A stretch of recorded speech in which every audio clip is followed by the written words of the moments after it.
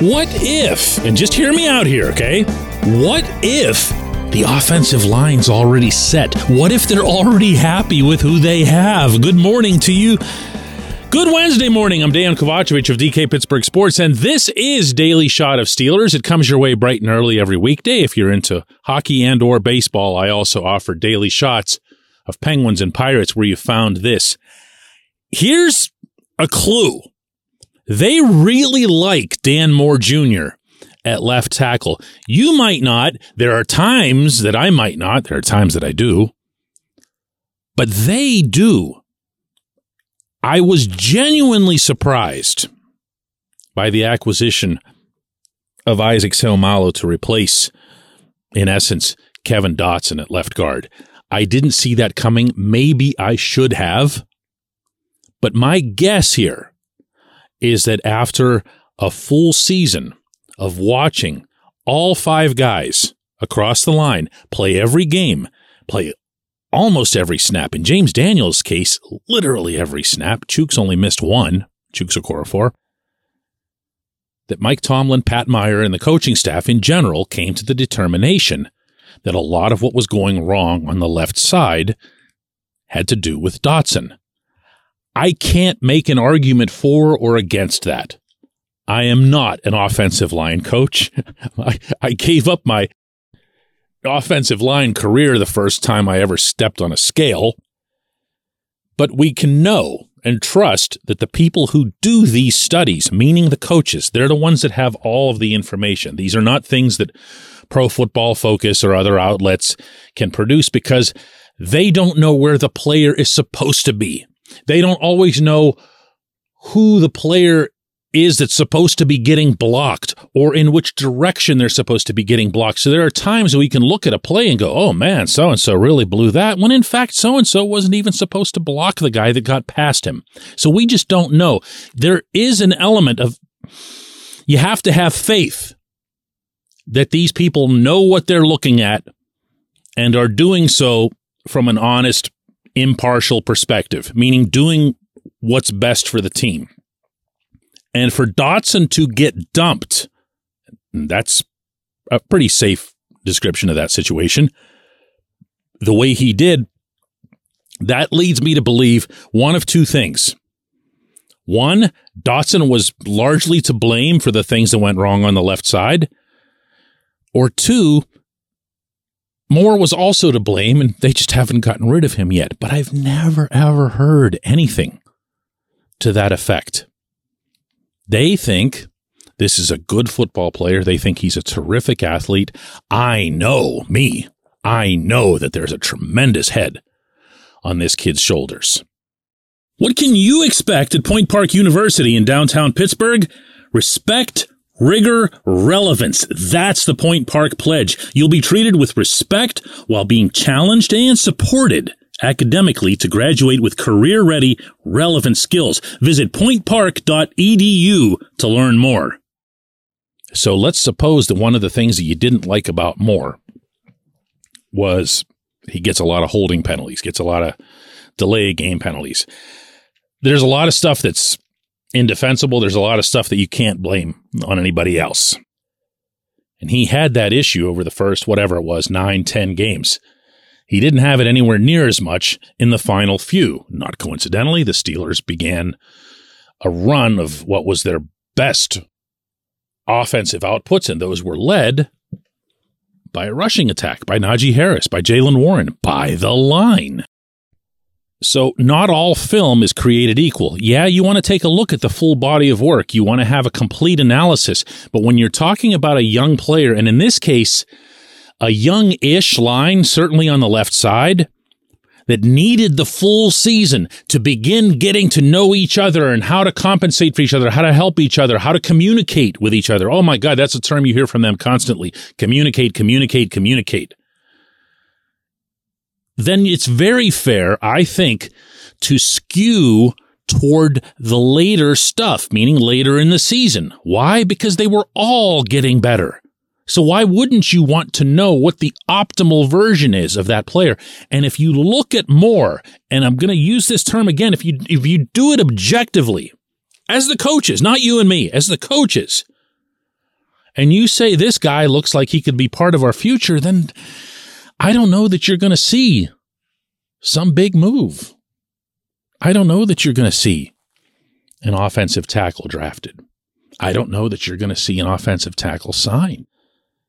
And I have a feeling that when that doesn't occur, I was about to say when that does occur, when that doesn't occur, that a lot of people are going to be disappointed and wonder why it is that the Steelers would want to ride into another season with more protecting Kenny Pickett's blindside.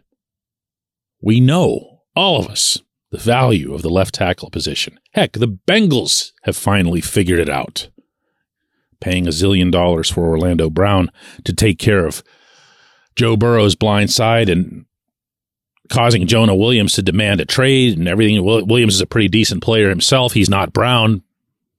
But the Bengals said, heck with it. We're getting our guy, kind of like what the Steelers just did at left guard.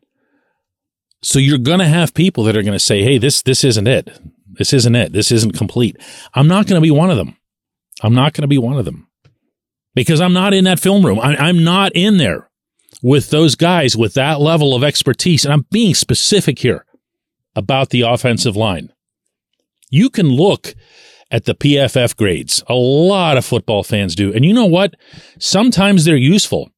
Most of the time, I think they're just for fun because, again, they don't have the playbooks. They don't know where the players are supposed to go and what the player is supposed to do. They can only make educated guesses at that. And even the most educated guess is still a guess. Funny thing, though, for what it's worth, you know who grades out pretty well, according to PFF? Yep, Dan Moore. When we come back, J1Q. This segment of Daily Shot is brought to you by our good friends at Mike's Beer Bar. They're located on Federal Street, directly across from PNC Park. Mike has more than 500 beers on tap, including from more than 50 local breweries. Stop in and say hello. Tell Mike we sent you. Mike's Beer Bar.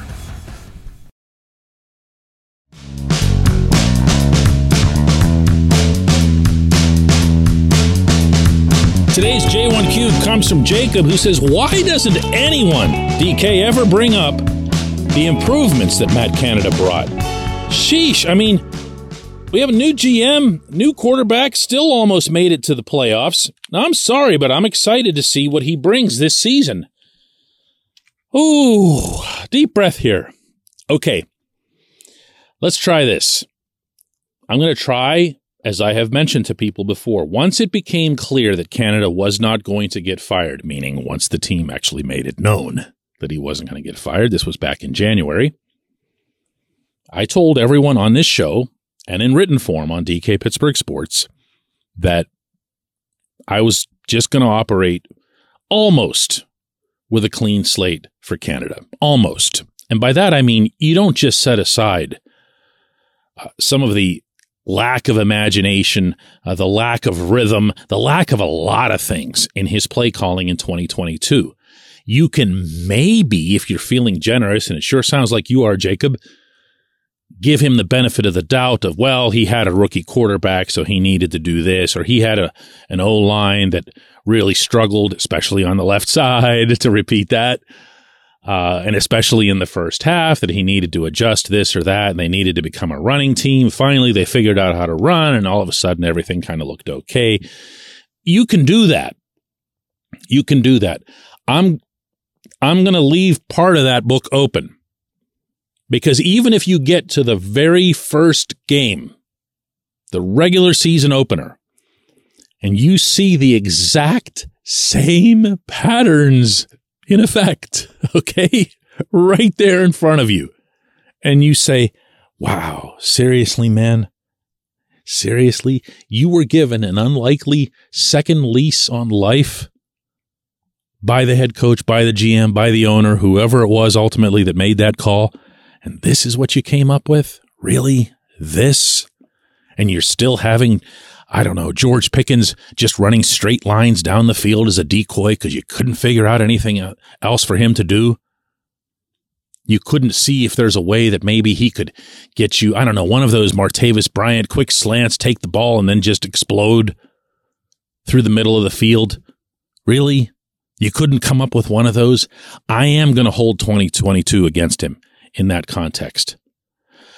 But I'll say this too, Jacob, and I think this goes more to your point than anything.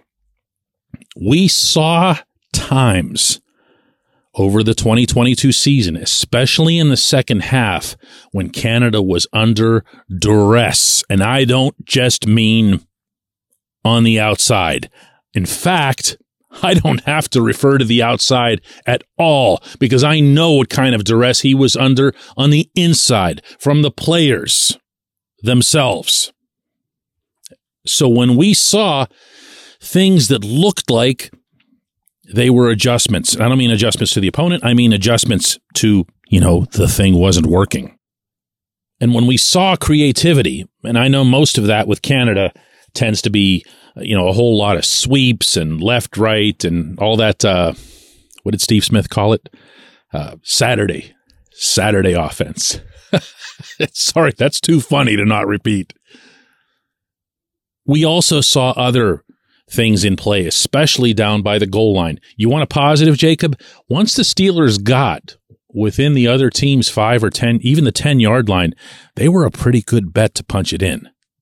And they often did it using some very unusual formations, a lot of those inside handoffs, getting it to the tight end, getting it to Pickens. Remember that play where Pickens was supposed to go all the way wide, and instead he just looked to his left and saw end zone and goes, I'll just go in there. They were also really good on the sneak, and you can give all the credit to Kenny for that. You can give credit to Mason Cole and the other interior linemen, but somebody's got to scheme that up. Somebody's got to make sure that it's got all the buttons pushed in the right way. So, hey, look, if he comes out and kills it, if the offense, I should say, comes out and kills it, and it looks like the coordinator would have had something to do with that, I'm not going to sit here and hold on to a stance. I know there are listeners and on the print side, readers who resent it whenever I change a stance. To me, holding on to a stance that related to a subject matter that itself changes is stubborn and stupid. That's what dumb people do. You just hang on to it just to hang on to it. I'm not going to do that. If Canada has a better season, I'm going to say great. Good for him. There's no vendetta. There's no nothing. I've never had a bad experience with a guy or anything like that. I just think he had a terrible year. Perfectly reasonable position to hold, right? I appreciate the question, Jacob. I appreciate everyone listening to Daily Shot of Steelers, and we're going to do another one of these tomorrow.